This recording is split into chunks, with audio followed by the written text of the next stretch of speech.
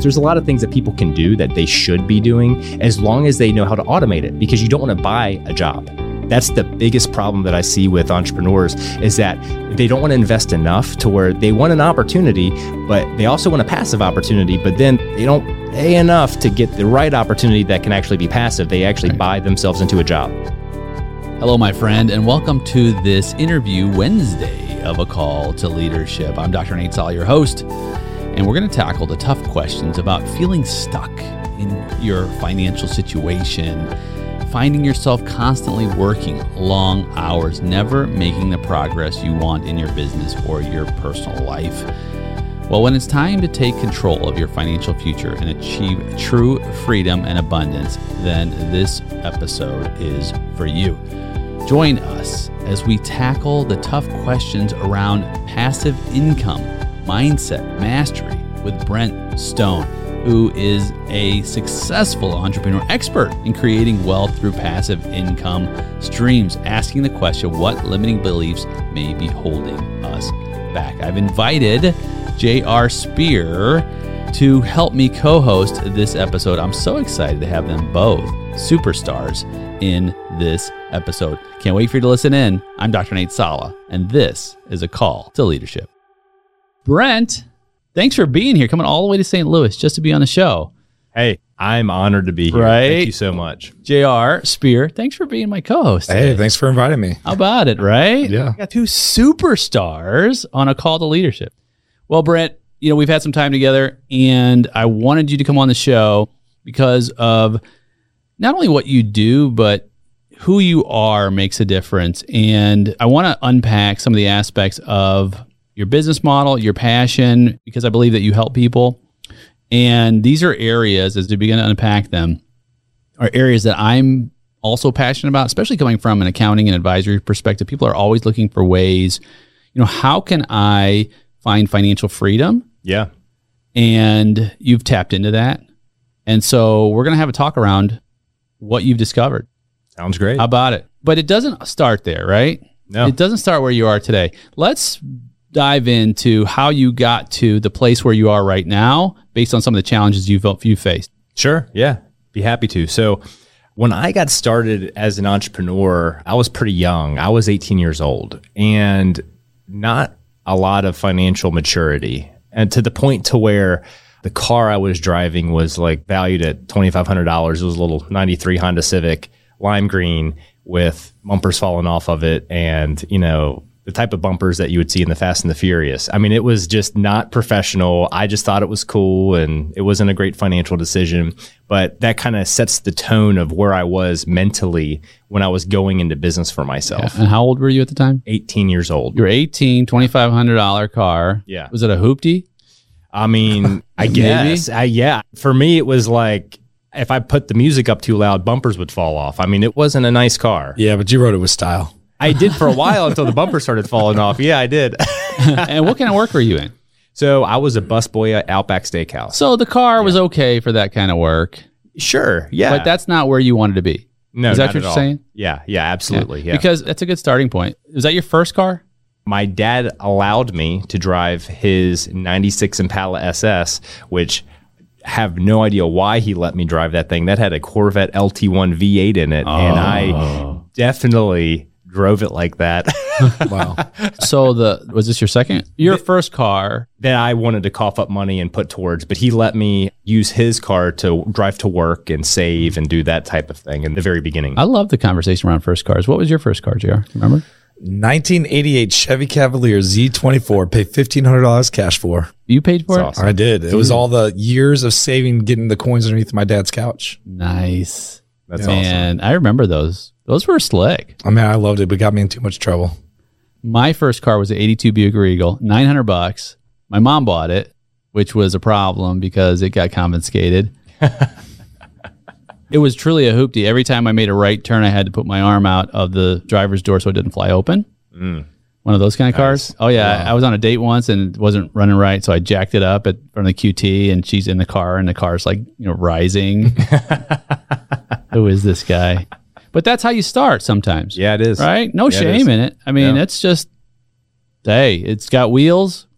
I can get there. That's right. Yep. That's right. And they got me to work. And so I was able to make money and pay my bills. But of course, because of financial maturity being very low, I didn't stop there. I started to spend more money than I had on fun and recreational activities. And what ended up happening is that I started to realize very quickly that I knew very little about making money, even though, we're all listening to rap music, talking about how we're all, balling big and all this stuff. And, I've got my bumpers falling off my car, but my rims cost more than my car, like that kind of mentality. Right. And I had to get past a certain point. And that's when I got contacted about building network marketing, which at the time I didn't know what that even meant. I just saw it as an opportunity for me to open up an online business for, under $1,000. And it was actually a lot less than that. But essentially, when I got started with that, there was a coaching team in place and there was people that had gone before me and I could learn from them. And I just drilled people with questions I was so hungry to learn. And that's how I really got my start. So how old were you when you transitioned from the busboy to going to Amway, or did you do them both at the same time? So I turned 18 years old in February. And then I literally was contacted about that business within 30 days of that. All right. And then I got started like mid to late March. All right. So the big question is because you're a smart guy and I know you're so detailed when it comes to the questions you ask. So when you were in transitioning from being the busboy going to Amway, what were the types of questions that you asked to making sure that was even a good fit for you to move forward in that opportunity? I wasn't as smart then as I am now. Okay. And I'm not sitting here trying to I wouldn't even consider myself like brilliant now, but basically then what I was really looking for was just a way that I could have a business of my own without having to take out, huge capital outlay. Because number one, no one was going to lend me any money. No one. And I would have absolutely been a big banking risk. If I would have gone into a bank, nobody would have given me the money. I had no expertise in business. Plus, people don't get loans to start network marketing businesses. You don't need that. So that was just, in my mind, it was a perfect fit because I could start something for, $200. Right. So this was Amway? Yeah. Amway. Yeah. Now, did you participate in Amway? I did not. Did not? I didn't either. I did, but we both did network marketing. You did network marketing. Yeah, I did plenty of it. Oh, yeah. One of my first network marketing gigs was this new fax service, and it was supposed to be the next thing since sliced bread. It was a fax machine. It was your voicemail. It was a PDA, personal digital assistant. It was everything. And so I was like, oh, wow, for $300, then I can get my downline and I can get all kinds of people to sell this for me. And I'm going to be rich, right? Well, it's interesting. I never really focused on selling stuff, even though the first couple of weeks I was involved. I went door to door. I did all the things. And even though I was terrified, I just wanted to follow the checklist of things of like what you're supposed to do if you're going to be successful. But I saw the big vision. I was like, listen, if I had, 50,000 people on my team doing stuff, I was going to be all okay financially. So I just started talking to everyone, and I had this really sick work ethic for basically 2 years. And so that's good. Yeah. Okay, but these are 2 points that I want to make sure our audience hears. One, you were an insatiable learner. You had a deep desire to learn. Yes. And you had an amazing, insatiable drive. Yes. Right? Those are, I think, JR, you tell me how you feel about it, but those are essential, I think, to really thriving as an entrepreneur. Yeah. So, but the other thing, the reason why I asked the question I did before about questions is because I think as entrepreneurs, we need to be curious and we need to be good at asking specific questions to really get to the root of the problems or even where we want to go. And so that's a big reason why I was like, hey, what were the questions that you asked to help you make that right decision? Because everything we need to do, we need to be curious. We need to know okay, what do I need to know before I make the specific decision? I was just incompetently incompetent. Like I didn't know what I didn't know. And then I hit this level after probably 9 months of like beating my head up against the wall and nobody wanted to be in my business. I was like, I'm now becoming competently incompetent. Like, oh, wow, I'm very abrasive. I'm not only scared of people, but I'm abrasive once I start talking to them. And so like I was also reading self-development books, sales psychology books, and all these things throughout this time frame. And I can't tell you how many thousands of hours I spent reading after I would get home at 10, 11 o'clock at night after just walking around town for 6 hours at my local Walmart. I mean, literally just trying to talk to people. And most people would never even dream of doing that, especially after having weeks of dry spells with not getting one phone number. And I talked to multiple people a day. And so it was just like, at some point, something just breaks in you and you just get to this point where you're just like, I'm going to be successful. I'm going to figure this out. And all of a sudden you just build it off of like You're just mad. You're just like, I'm going to figure this out. And there's a lot there to unpack, but that's essentially what really got me to even sharpen and start asking the right questions. Because before then it was just, again, incompetently incompetent. I didn't know what I didn't know. Well, something that you hit on, Dr. Nate, was the drive and being able to go through it. Now, me and you were having a conversation about something else earlier about commitment and what that takes to actually get to where you want to go. Yeah. How important was the commitment and the drive for you to be able to do what you do to help you get to where you want to go? Well, the reason why most people don't get traction in network marketing, which, by the way, I do want to say this. I love network marketing. I don't build it anymore, but it was the training ground that taught me servant-based leadership. For sure. And there's really only a couple places, in my opinion, that servant-based leadership really exists, because out in like corporate world, in my opinion, it's different because if people are on your payroll, leadership is different. It looks different. Like if you're in the military, leadership looks different. If you're part of a church organization, leadership is different than those two previous examples I just gave. So like every organization, depending upon like pay structure and how people operate, it's all different, right? Well, in network marketing, you got to lead people. Like they're like your volunteer army. They're not making money. If they're making money, it's not much in the beginning. They have to really sell out. And what ends up happening is that when people make the decision to sell out, that's when they start becoming successful, because then people can believe in them. But most people play this mental ping pong sometimes for years before they ever get to that point. I was just so young and naive. I stopped the mental ping pong early and I was just like, I'm doing this. And then people were like, man, he's doing this. And then, but you can do that in any business. Literally, you can do that in any business or industry. People can be like, hey, I'm going to follow this person because of tenacity, sure, but really it's their confidence in what they're doing. Yeah, it goes hand in hand. I tend to look at confidence as just assurance, right? Tenacity is that will to overcome any obstacle. And I think both of them they need to be in your toolbox. Yeah. Right? Because you're going to face tremendous adversity. Yeah. So what happened with Amway? Was it tremendous adversity? Did you keep going with that? Oh, yeah, I pushed through it. I was one of the youngest people in North America at the time in 2006 to qualify silver, gold, and then within 9 months of that, I qualified platinum. Dude, it took you that long? So you're such a slacker. Yeah, slacker. Yeah. I think based upon the numbers, the people that actually will make the level of income that they quote is like the top 1%. So I think that I was pretty impressed with myself back then. I had a problem with pride. And after I started to get traction because of everyone telling me, oh, you would never make it, it really messed me up. And so I actually backslid in my business, and my business took a nosedive for like 2 years or so before I started to rebuild it. And then I rebuilt it again. And by the time I was doing that, I'd met my wife, and then she helped me like triple the size of what my business was previously before it backslid, because I was such a hard worker. I'd let people fall through the cracks. I wouldn't follow up with people. Hey, if you don't want to do this, no problem. I'll go find someone else. If you get to know my wife, she's incredible. And she came on behind me, and she, with like white gloves, would handle people and, take care of people for me. And I was just gone. Like every day I was just, if someone wasn't interested, I'm going to the next person. And so it's probably not the right way to approach that. But for me, that's what I knew, and it worked. And the people that really wanted to come with me came with me. And then she did phenomenal at just kind of picking up the pieces of this like hurricane wreckage that I left in my wake. So yeah. That's awesome. Yeah. How'd you two meet? So funny story. I worked like 15 different jobs over the course of my first year I was building the Amway business, because if I had an employer, you're that guy. I was that guy. And I'm really big on committing to a job, but at the time, because I just saw my business as a solution, not like a $9 an hour job or a $7 an hour job. If my boss wanted to give me an issue about not going to like a self-development thing, even if it literally I was really good about saying, hey, I need these dates off, but I will work any other time that you need me. But like literally it would be like when they would schedule me for things and not take me seriously on the times that I told them that I needed off, I'd basically just give them a 2 weeks notice and go find another job. You're not going to control my dream. You're not going to control my future. You're paying me $7 an hour. I can go find another $7 an hour job. And this was early 2000s, but that's important, man, because that's clarity. Oh, right? Yeah. It wasn't going to stand in your way. That's actually pretty bold to do that. I mean, those were distractions.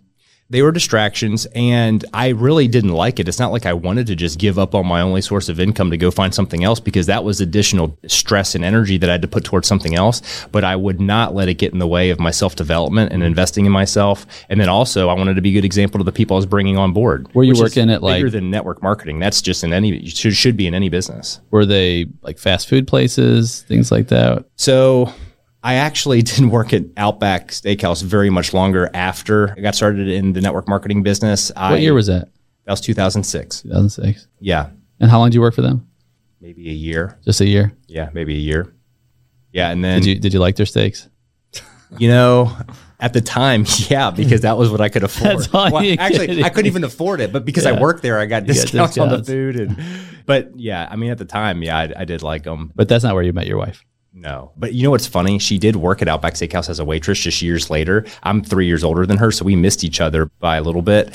But what's really interesting is I was working. So you asked what job, how did I meet her? So I was working a job as an office manager of a dental practice actually at the time. And this was a dental practice that was very financially successful. And the owner, she was very good with people. She taught me a lot about the dental business. And she really had a way with people. She was just very compassionate. And anyway, there's a lot that I can say about that, but she taught me probably more than I wanted to know, honestly. She had me in charge of about 30 employees, and she had 3 other specialist doctors, and I was 20 years old at the time I managed that thing. And I mean, we're talking like a business that I call it a business because literally that's how we ran it. I mean, it was, like 3 million plus a year kind of a thing. So, I mean, it was a substantial practice.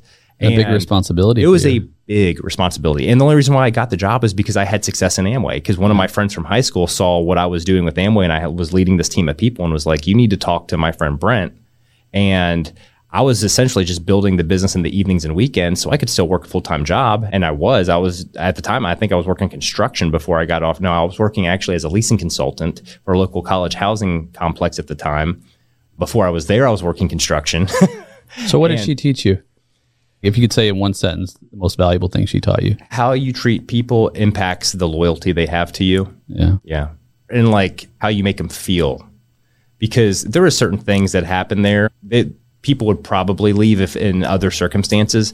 But she always had a way of making people just like inspiring people to just stay around and, stick with it. I mean, it wasn't an easy job, what we were doing.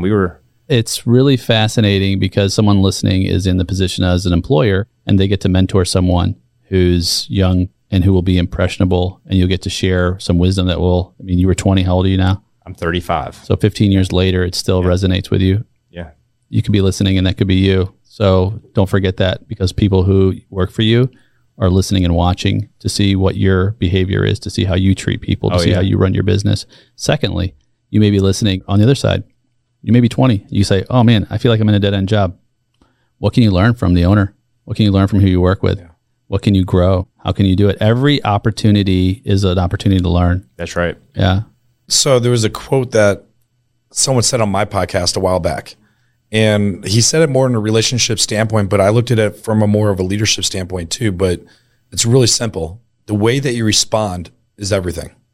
Oh yeah. So going from the leadership standpoint of the way that your manager or the person from the dental practice and the way that she responded increased the loyalty for you and helped you get to where you go. But that applies to everything that we do in life. We can respond in a very negative way and get a very negative result, or we can respond in a very positive way and get a positive result. Yeah. And that attracts for every aspect when it comes to that. Yeah. I did want to hit on, something that Dr. Nate always talks to me about is vision. Yeah. And the reason why I want to do that, because for you in your early days of working at Outback and going to Amway, you were in control of where you wanted to go. Like you have this vision of what your life looked like and how you wanted it to be, and you weren't going to allow anything to get in the way. What was your vision back then, and how often has that changed over the years to get to where you're at today? Great question. So my vision was just passive income. Now, I've refined that to like amounts of money and other things, but basically my vision initially, because mind you, I was making under $10,000 a year. I mean, like significantly less than that. I'm 18 years old, bussing tables. I mean, I'm excited about $60. It might as well have been $6,000 to me. If I make that in like tip share on a nightly basis, which that's a whole nother conversation, tip share. That's a fun topic all in itself. We split tips with the servers. They hated that. Yeah. Because they're the one working, they're the one actually doing the sales portion of the night. They split it with the bussers, which a whole nother conversation. But basically, my vision was passive income. I could care less about making. If you would have wrote me a check, be like, hey, Brent, we'll give you $100,000 if you come work for us over here for 6 months. Or if you stick to your vision of building the Amway business and you're able to make $50,000 a year for the next 50 years and it was guaranteed income. I mean, even though it was $50,000 less in the next foreseeable future, I would have taken the lesser amount of, I would have taken $10,000 a year for the next 50 years, because it's just, in my mind, I saw the security with the passive income. Give me passive income and I can always go out and trade my time and make more money. My skill set's going to go up. My experience is going to go up. Today, I can command a lot higher per hour dollar rate. If I worked a job, I could make a whole lot more per hour than I could back then when I was bussing tables. But I still have the passive income now. So I will always be making more money than someone else that doesn't understand that, if that makes sense. So how did you use your vision to drive the decisions that you made? I just never forgot what I was doing. I just literally every day, like for example, when I was working construction, that was a grinding schedule. I would get up at like 4:30, 4:45 every morning, and I had to be at the job site by daylight. And this was summer, winter, whatever. I laid block during this time frame, and I was also in carpentry. And so one job, we were actually building a 4,000 square foot log house, and that was over winter. And there was another job that I worked where the winter before that, I was in Wintergreen, Virginia, and we were in like this like $3 million home, and they had this massive fireplace that was, if you can imagine, like 14 feet across and probably 20 feet high. And we had scaffolding. Well, it was like -2 degrees when we'd get there when it was like daybreak, and I'm sitting there mixing mortar.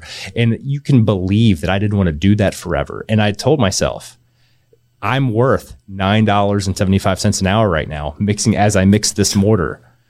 Unless I raise my own value somehow, or unless, God drops something in my lap, which I believe in that more now than I ever have, which has to be combined with hard work. But I was just thinking, I have to do something to increase that value. Like I literally have to do something to increase that value. Otherwise, I'm going to be stuck here, and maybe 2 years from now, I'll be making $10 an hour. I was not about that. 2 points to that. One, I'm going to talk a little bit about vision. I'm glad you brought that up. But before I do that, I want to talk a little bit about this formula you just described without expressing the formula. Knowledge plus practice equals skills. Yes. Stage 1. Stage 2. Skills plus marketplace equals money. Yes. Stage 3. Stage 2. Stage 3, money plus investment equals wealth. Yes. We miss this formula so often because we don't understand the mechanics of, I first have to have, this is for people who don't have a trust fund, people who are starting from the way we started, right? Yeah.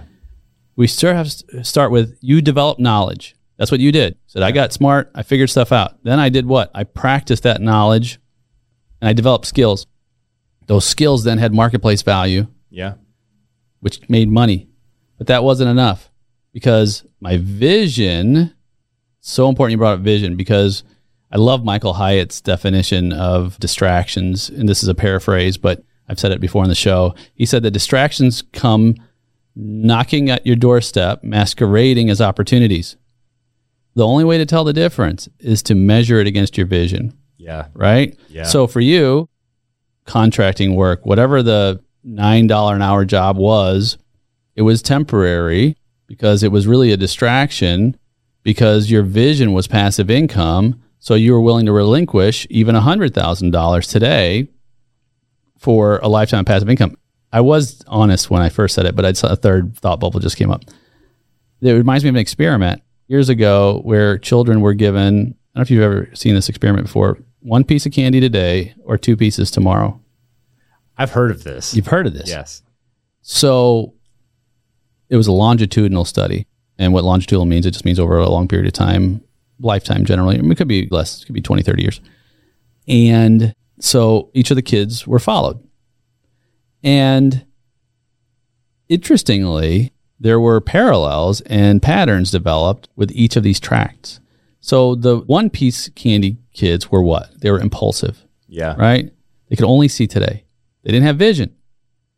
The 2 piece candy kids thought, I get more if I just wait, right?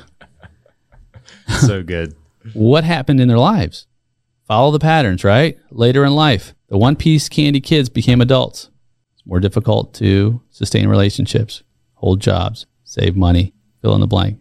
2 piece candy kids, not 100% of them, but you see this parallels in these patterns. We're able to do just that. Get a career, be responsible, have longevity. This is the relationship that you're talking about. Yeah.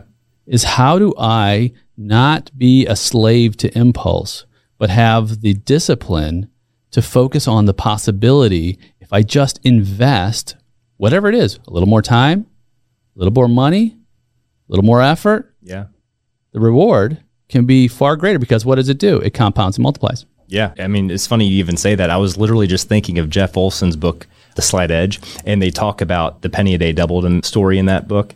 And that's always stuck with me. That was one of the books that they had us read, talking about, would you take $1 million cash or would you take a penny a day doubled for 30 days? And I forget what the math ends up being, but it's like, north of $6 million or $7 million or something like that. But most people, they're a penny a day for 30 days and they can only think of like 30 pennies because they're not compounding. They don't know how to do the compounding math in their head, which, I don't either. But I can at least know that it's going to be a lot more than 30 pennies. So, yeah, because it's exponential. Yeah, absolutely. Yeah. So you're in Amway. Mm-hmm. You're doing some side hustles. Yeah. Did you meet your wife while she was getting her teeth cleaned? You know what's really funny? I didn't, but I was going to have a meeting with one of our managers.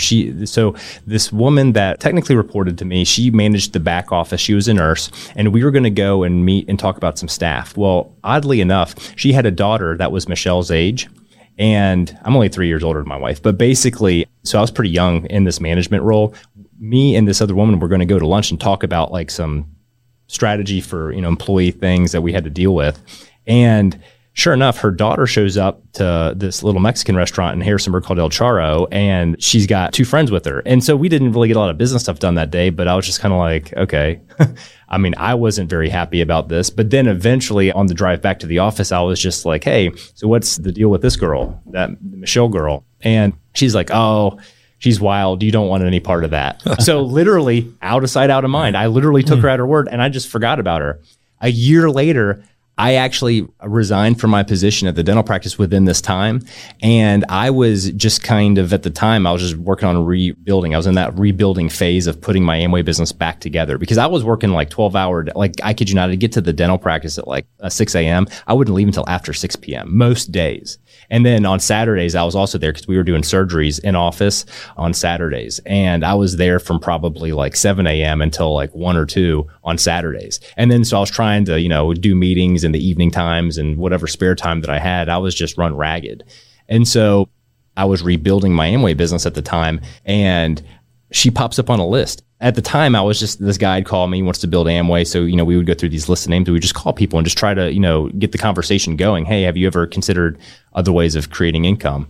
And it's so funny. This seems like such like a normal question to me, but like it would just blow your mind how scared people would be just to ask that question or even to get asked that question. It's like, now I laugh about it, but at the time it was just like, okay, at the time I didn't understand why people were scared to do this. But then, I'm calling. Well, I call Michelle and she didn't call me back for 2 months. She didn't even call me back. She messaged me on Facebook Messenger and is like, hey, were you trying to get me to work for you for something? And I was like, we should probably just like meet for coffee because I don't really quite understand your question, but I wanted to talk to you about an opportunity. And then so she was like, okay.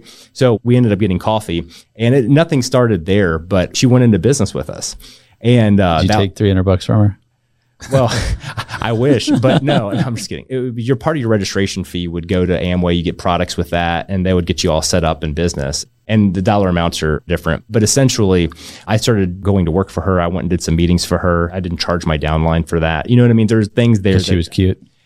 In general. I mean, she was very cute. She still is very cute. But basically, she, like everyone else, I mean, you would do that as a servant leader. You would go and do meetings for your people. So you would earn their trust. And so when you have conferences and things like that, and you need to drive, to St. Louis or to Washington, D.C. or to Florida or to Illinois, so wherever we had a meeting going on in North Carolina, people would get in the car, you'd go with you, and we'd take 50 people, 100 people, they have 20,000 people at these conferences.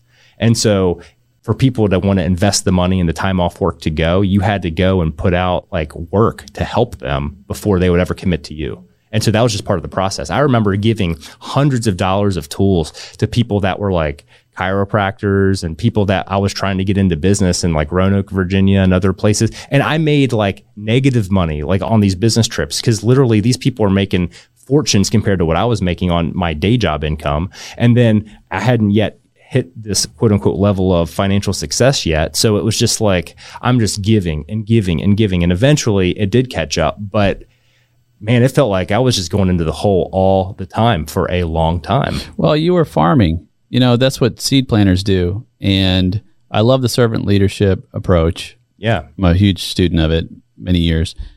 And servant leadership, people will listen to you and say, well, you're just going to be taken advantage of because you keep giving and giving and giving. And I think that's a misconstruction of the servant leader. The servant leader is investing in, if you would look at like a tree, you're at the roots of the tree and you're nourishing it, and you're nourishing and nourishing and nourishing because the tree has to grow. And so as the tree grows, then it has branches, and then those branches have leaves, and all of that bears fruit, right? Yeah, and that's a time thing. Of course, you want to invest in the kind of soil that has the possibility to generate fruit, right? Yeah, absolutely. So you have to discern that. Otherwise, yes, you will be taken advantage of. Oh, it happened all the time. Yeah. But I learned from it. It's a learning experience. It's a learning experience. Yeah. Absolutely. So you believe in passive income, clearly, right? Yes. There's no doubt. So how do you manifest that now? Do you still sell Amway? No. In the beginning of 2020, I shut that down. Not Equinox either. Have you ever heard of Equinox? I have not heard of Equinox. Have you heard of Equinox? I have, but I'm not familiar with it. They had water filters ago. I guess I'm dating myself. This was back in the 90s. They sell that in Walmart or stores now, right? I guess so. Well, the Equinox went out of business, but they had lots of vitamins, hair supplies, all kinds of stuff. And my buddy sold it, and he wanted me to join. I was like, man, I'm not going to do it, but I'll buy a water filter from you. Sure. It's like a $700 water filter is probably like, $35 today. So they ended up going out of business. I was always very entrepreneurial. Sure. And so when they went out of business, he messaged me and said, hey, you can get stuff for pennies on the dollar. So I was like, great. So I had my cell phone business, and I had all my employees and friends calling all the lines so that they can buy as much, because it was, literally pennies. And I got pallets of stuff delivered to my office. That's so awesome. Yeah, I know. So my whole office smelled fruity, like all the hair stuff. And I started selling all this stuff. I think I got maybe $300,000 worth of stuff for $3,000. I can't remember, but it was a lot. And I didn't end up selling half of it, but some of it, Craigslist and all this other stuff. And then I donated the rest of it. But it's interesting how we're all, everybody's had, not everybody, but a lot of people have had their hand in, we used to call it MLM back in the day, right? But we don't call it that anymore. We call it network marketing, right? Yeah. So you were done with Amway, and then what happened? So technically in 2017, my wife and I took advantage of an opportunity. I remember this very clearly because we bought our first house in 2016, and we were getting everything settled in. And then we had been very frugal, mind you. We had been making a pretty decent level of income in the Amway business, plus some of our speaking fees that we were getting for probably from 2014, 2015 through that time. And we were each making pretty good money in our day job. She was working as a dental hygienist at the time. I had a sales job at the time that I'd spent years of building up the account list, and I grew that list every year by 15, 20%. And basically, we were just living in a 1,200 square foot apartment and just saving and saving and saving. So we were looking for opportunities to either buy real estate or a business or something, so we would have more passive income than just the Amway income coming in, because we basically saved all that. We believed in paying down a lot of our debt, which was just basically business debt. We didn't really have consumer debt when we got together, but we did the whole Dave Ramsey thing anyway. And so we tried to apply that to our business. And there's a lot that I could go into with that, but essentially we got to the spot where 2017, we got the opportunity to take on a medical business and in the dental industry. And I was not really about it in the beginning, to be really transparent. This was Michelle's idea because there was a lot going on where we didn't want to wrap ourselves up with getting distracted by a shiny object. Like, this could take a lot of time and energy. And when I say a lot, I mean a lot. And she looked at it as just like, she had dollar signs in her eyes, but she was also a lot better at like just doing math in the moment. And I joke around and say she whipped out a crayon and a sheet of paper and in 30 seconds drew up a business plan. But it has actually held true to that initial crayon moment. I mean, literally everything that she put on that paper has pretty much happened the way that she explained it to me. And I'd been in the dental the first go around. That's why I wasn't so enamored with the idea. And it's stressful. And there's a lot of stuff. I mean, you've got patients. It's not like we're just selling widgets. I mean, there's like, the stakes are higher, right? And so we got to serve people. It's not like we're going to, develop something over in China and then sell it, after we pay, pennies on the dollar for this thing, and then we're going to sell it for $3 a pop. That's not what this type of business was going to be. And she obviously understood that. She's very smart, but nor was it passive. I had this thing where I was like, you know what? She supported me the last couple of years in my Amway endeavors. And we're still going after that pretty good, but she's never like told me, hey, don't go do these meetings. Hey, don't go do. This is my chance to just show her, hey, I believe in you, really is what it boiled down to. So we invested basically all the cash we had. We went into the 6 figures and just gutted this place, and we turned an oral surgery practice into a pediatric dental office.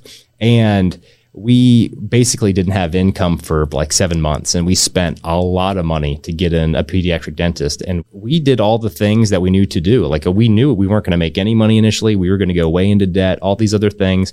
I had virtually a no-limit Amex because I had such a history with my Amway business with Amex for such a long time, and I used it for travel for years and everything else. So thank goodness I had that, because we could, if we needed to replace a piece of equipment or whatever, I mean, gosh, x-ray stuff is so expensive. We bought, $18,000 worth of software. We took paper charts, converted them into digital, and like all the patients that were in the practice previously, it was an oral surgery practice. So we didn't get reoccurring patients. We just basically inherited a bunch of debt in that business after we invested all of this stuff. And there was no immediate payoff to acquiring that business, because like in a typical dental practice, you got what they call recare. So people are coming in for cleanings, and people's teeth eventually, go bad, right? So you take their teeth out or do whatever you're going to do. Well, in oral surgery, it's not like that. People refer you patients so they can get their wisdom teeth out or get this implant done or do this or that. And then they go back to their general dentist. So you hire oral surgeons?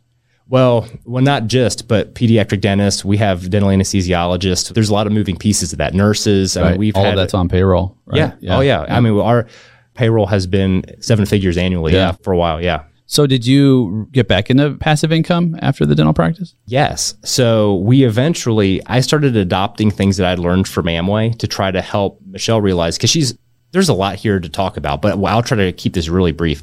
She can problem solve stuff better than anyone I've ever seen in a dental setting, medical setting, because she grew up around this stuff and she worked as a hygienist for so many years. Her business acumen is just incredible for patient flow and what people should do to, basically the customer service soft skills of taking care of patients and all these things. Well, what ended up happening was I was like, we need to look at scaling out of this business. We need to look at bringing people in that we can train that can handle $100 problems. So you and I can handle $10,000 problems. And then once we have people to do that, then we can train people to handle $10,000 problems. We can handle $100,000 problems. And I mean, this is hypothetical. I'm just using it as an example, but essentially I'm trying to help her understand her time is way more valuable than doing what an office manager should be doing. She should be doing what an administrator does. And then eventually replace her position with an administrator, and then eventually keep on going, so that like last year, I think she said that she probably averaged maybe a couple hours a week, maybe like 2-3 hours a week, actually doing anything for the practice. Dude, I love that. I love how, and JR, of course, his mind is like, yes, thank you. Somebody who understands systems and processes, right? I love it. My mind's just spinning. Yeah. But that's missing in so many businesses, right? Don't know how to get sales, don't know about systems and processes. You deal with this all the time. Every day. In your coaching, and what we deal with, especially when we're working with our BLN members, right? And those are several of our pillars. But you're also help people. Yeah, I do that too. So ever since shutting down the network marketing in early 2020, I went into this frenzy of trying to figure out how can I replace my network marketing passive income? Because mind you, because of my success story that I had, I was very young and I had a certain level of success. So they farmed that out. I mean, I got opportunities to speak internationally, and I mean, they treated me good for a while. I'm indebted to some of those people for just treating me so good for so long. But here's the thing. I mean, I met a lot of really influential people and other people that could put me in touch with other people. So my network grew exponentially during this time frame. So I've met all kinds of financial professionals that just don't handle like 401k stuff, that do like all kinds of other things like tax mitigation vehicles. And I've met people that have different types of accredited investment opportunities. I've met people that do really big things with real estate. And I've got friends from childhood that are really, really knocking it down in real estate market. But there's, how important is the network?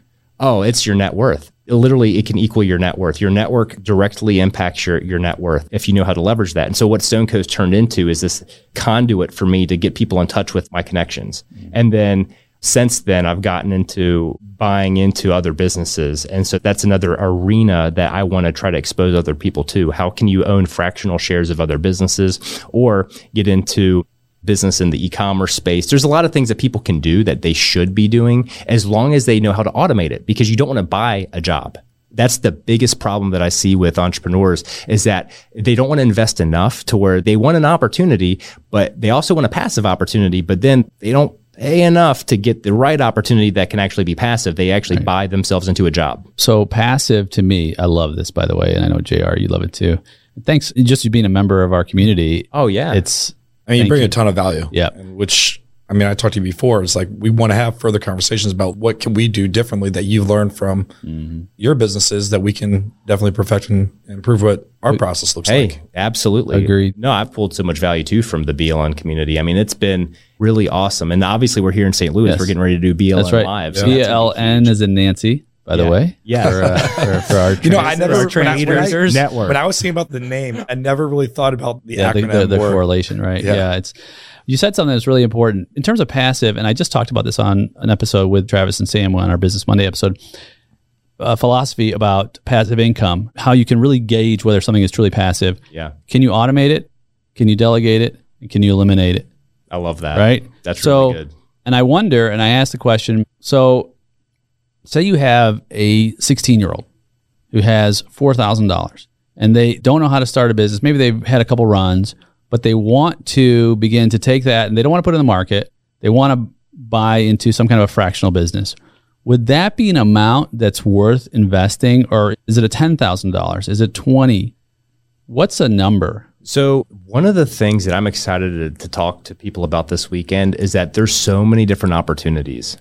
And now because of technology, there's so many different platforms that people can go to and actually buy fractional shares of businesses for under $50,000. Like, I remember a time when I took a picture of one on the plane because I figured that I could use this as an example. So I'm literally flipping through one of the magazines on the plane. You're going to love this. And literally I'm looking at the details of this thing, and it says right on here, it's this company. I'm not going to say the name of it. They're not paying me, so I'm not going to give them any juice, but basically something capital. And the minimum investment for one of these commercial real estate investments is $50,000.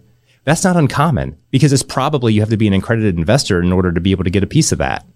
But of course, you got to scan the QR code. You got to go through their intake funnel essentially and basically post your income. Do you have accreditation paperwork? I'm sure they're going to ask for that. Yeah. There's stuff there. Well, now with technology, and you can do unaccredited funds, like Grant Cardone's done this with Cardone Capital. He's got 5 different funds and he just banners it all under one thing. And there's an unaccredited and there's an accredited. Everyone's starting to get the vision. If it takes me, if I can raise $1 billion with 10 people or $1 billion with 1,000 people, you're going to do it with 1,000 people all the time because of all of the other things that come out of that fund. And that's one of the other projects I'm working on with one of my buddies who's big time a commercial real estate person. And the whole idea is, how can you make people a lot of money while you also profit well yourself? So real quick, that comment then, is it 6%? Is it 10? Is it 20? What kind of returns do you, of course it ranges, I'm sure, but Sure. Well, some of the stuff that I'm really keen on right now, and I'll tell you why I'm keen on it here after I tell you what I'm keen on, is basically in the e-commerce space. Because most people, if they're really serious about generating passive income now, can probably afford to do this. And they might not think that they're able to, but here's what I know. Network marketing, part of our presentation was, if it takes you however many years to save $1 million, we would always compare it to these examples were probably, originally generated in the 70s and 80s, back when $1 million was worth something. But essentially it was still part of my presentation in the early 2000s. If you had $1 million in the bank, JR, here's what I'll tell you. Basically, if you're making returns at 5%, which is probably a safe number, you could be making, $60,000 a year. Well, for a lot less than $100,000, not $1 million, for a lot less than $100,000, you could basically be having an online business paying you $60,000 a year. But most people 10 years ago, 20 years ago didn't have that opportunity. But now, because of technology, that's a very, very real thing. And in fact, you could be making multiples of $60,000 a year off of a very nominal investment. But most people either A, they don't know who to trust, which is really a big thing, because in the e-commerce industry itself, there are companies that are exploiting people's wealth that just don't care about what they're investing. Literally, like if they know you're on a list because of a certain income range, Nate, and literally they're like sending you material because they know that you make over 7 figures. Here's what you're going to see. Really slick marketing material, because they can afford to pay these people to talk directly to your pain points. So you'll then give them $200,000 for what I can go out and get for $50,000. Because I've spent enough time making bad investments or making good investments and seeing the fruit of both. And so I basically am trying to save people 20 years worth of having to make these connections because of just some of the things that have been time compounded for me, just thanks to network marketing and other opportunities like that. That's part of one of my value adds, is that I just save people virtually like 20 years of their life. I mean, that's what I'd like to present to them anyway. Yeah. Yeah. Money is a weird thing, and it can go on for a whole nother topic, but one thing that I've learned as an entrepreneur and building different businesses, because early on in my entrepreneur career, I was scared to spend a penny. It's like, oh, shoot, I got $100. I can't spend that because what if I can't make payroll? What if I can't do whatever? Sure. Or if it's $1,000, whatever it is. And I was terrified to do it.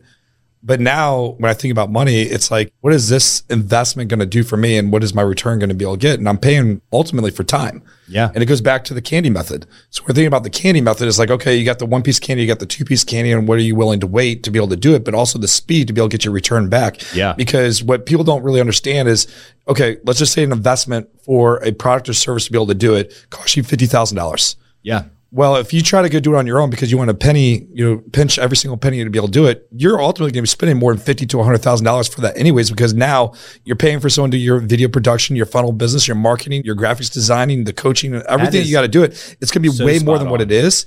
But if you just invested right off the bat, yes, it's going to hurt initially to be able to do that.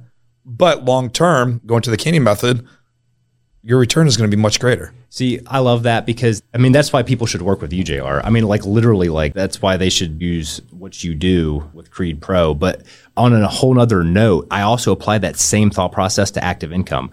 If you're going to go through the effort to work 40 hours a week, why not have money coming in like in substantial amounts outside of what you're doing, so that can just eventually become an optional thing?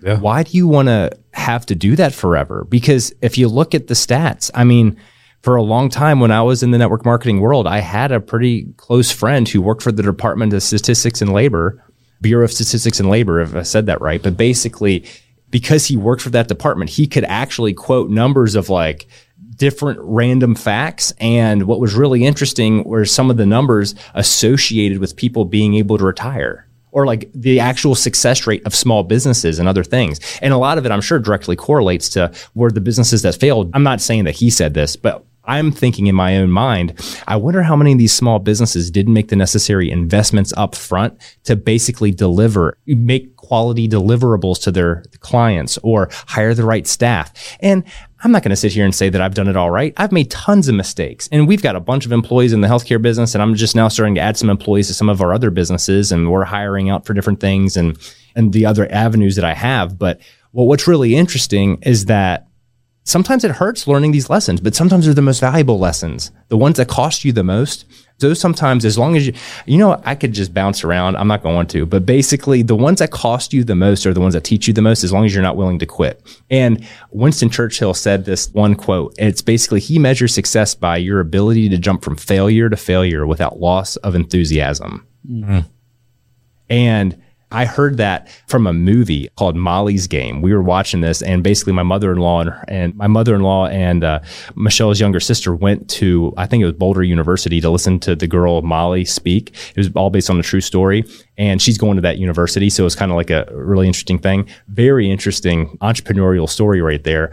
But the whole thing was like, it really hit me. I'm like, man, I failed so much jumping from like thing to thing, but like I had some success. Like I committed to the vision, had some success, and then now it's getting applied to so many different areas. So I think that that's really a key thing for people to take away, is that you have to have enthusiasm doing whatever you're doing, but don't get discouraged if it doesn't work out. Yeah. Sorry. I just wanted to say like one topic on that. And you're kind of going on to the investment in the money and things like that. One thing I found to be true, it's really hard to ask people to pay you premium dollar for a service that you've never been able to do for yourself. Oh my gosh. So if you want to be able to ask someone and sell a product, program, service, whatever for $10,000, but you never spent more than $1,000 on yourself, you're gonna have a really hard time trying to convince someone to do that for you. Oh my gosh. Yeah, that's such a good point. Yeah. So when we're going into investments and saying where you want to put your money, I mean, you have to first look at like, what are you willing to do for yourself? What risk are you willing to put in for yourself to be able to put out there to increase your level of education, increase your skill set, what you're able to do? Because if you're not able to spend $5,000 or $10,000 and not getting resourceful to spend $50,000, guess what? You're going to be limited to what you're spending on yourself. So yeah. The best salesperson is somebody that's already bought what they're selling. Exactly. That's the first sale you have to make. I mean, that's like sales 101. If you haven't bought into or bought the product that you're selling. Yep. I mean, even when I sold radio advertising, I bought advertising for the dental practice. When I sold digital advertising in that business before we started our own digital advertising agency, I bought from my job, even though I didn't own that business. But now that I have my own digital advertising agency, well, I can buy my own programmatic display ads. But that's a whole other topic. But yeah. And you've had the passive income route. And what I like about what you do is people don't have to go out and sell products. They don't have to sell this fax service that's a personal digital assistant. It was actually pretty big back then. You're able to help people to have passive income streams through collaborative approach, it sounds like. Absolutely. The whole thing for me is people should be able to experience living their life without the thought of the financial repercussions of making a choice that's good for their family. And if the choice at that period of time dictates they need to not work so they can raise their kids, well, by golly, they should be able to make that decision. And the sad part of my perception of reality basically is I see society, I think, a little differently. I see this system, and the system profits off of keeping people at a certain economic level, okay? There's a lot of things that go into this, but I think that if the system is keeping people at a certain level because of their habits and they prey on the habits of, 90% of society, what ends up happening is that they never can get ahead. So why can't somebody come in that broke through that ceiling? Thank God, because I could still be there. I could still be falling prey to the same marketing, really whatever it is. But basically, I just feel like there's so many people that are stuck trying to figure out how they can live a life where they're not so dictated by the dollar bill. Or they're not so connected to greed, where they feel like enough is never enough. Well, you can still be ambitious and you can still 10x your income, not selling 40 hours a week to your business or your job. I believe that. We're living proof of it. Mm-hmm. You can still increase your income year after year and still not sell your life. Yeah. I'm glad that you're doing it. Hey, we feel very fortunate and we feel very blessed by all the people we've been able to meet, like you guys. Yeah. It's good. Well, I'm blessed because of you. Oh, man, I appreciate that. You got a great story, Brent. Glad to have you. And I can't wait for our event, which is starting in just 2 hours in St. Louis, Missouri. It's our Entrepreneur Summit. It's our very first one. There will be more. Yeah. Yeah. So, Brent, thanks for being here, man. Hey, thank you for having me, Nate. This has been such a privilege, and I think so much of you guys, and this has just been such a fun time. I really appreciate you. Absolutely. And JR, thanks for co-hosting, my wingman. I mean, I get the master, Creed. You got to listen to JR's show. Tell everybody where they can find your show. They can find any platform that they want, but typically Apple Podcasts is where I like to have most of it for the Daily Creed podcast. So awesome. It's called the Daily Creed. Yeah, and I have the Inspire Choice Network as well, where I have the Business Leaders Network show. So that's streamed on more than 450 channels globally every week. So definitely getting the message out there. Absolutely. All right. Hey, let's go have some fun. Hey, let's go have some fun. Let's do it. Well, my friend, we did it again. I'm so glad you joined me on this episode of A Call to Leadership. If you've been with me on the show, listening in, you'll know this. But if you're new, you may not know that I created a free course for you that you don't need to provide an email address. You don't need to go anywhere, but to stay right here in the podcast. I created the very first 6 episodes of the podcast because I wanted you to have the kind of value that you need to take advantage of to thrive as a leader. So if you haven't done that yet, listen to episodes 1 through 6, and I'll see you on the next episode. I'm Dr. Nate Sala, and this is A Call to Leadership.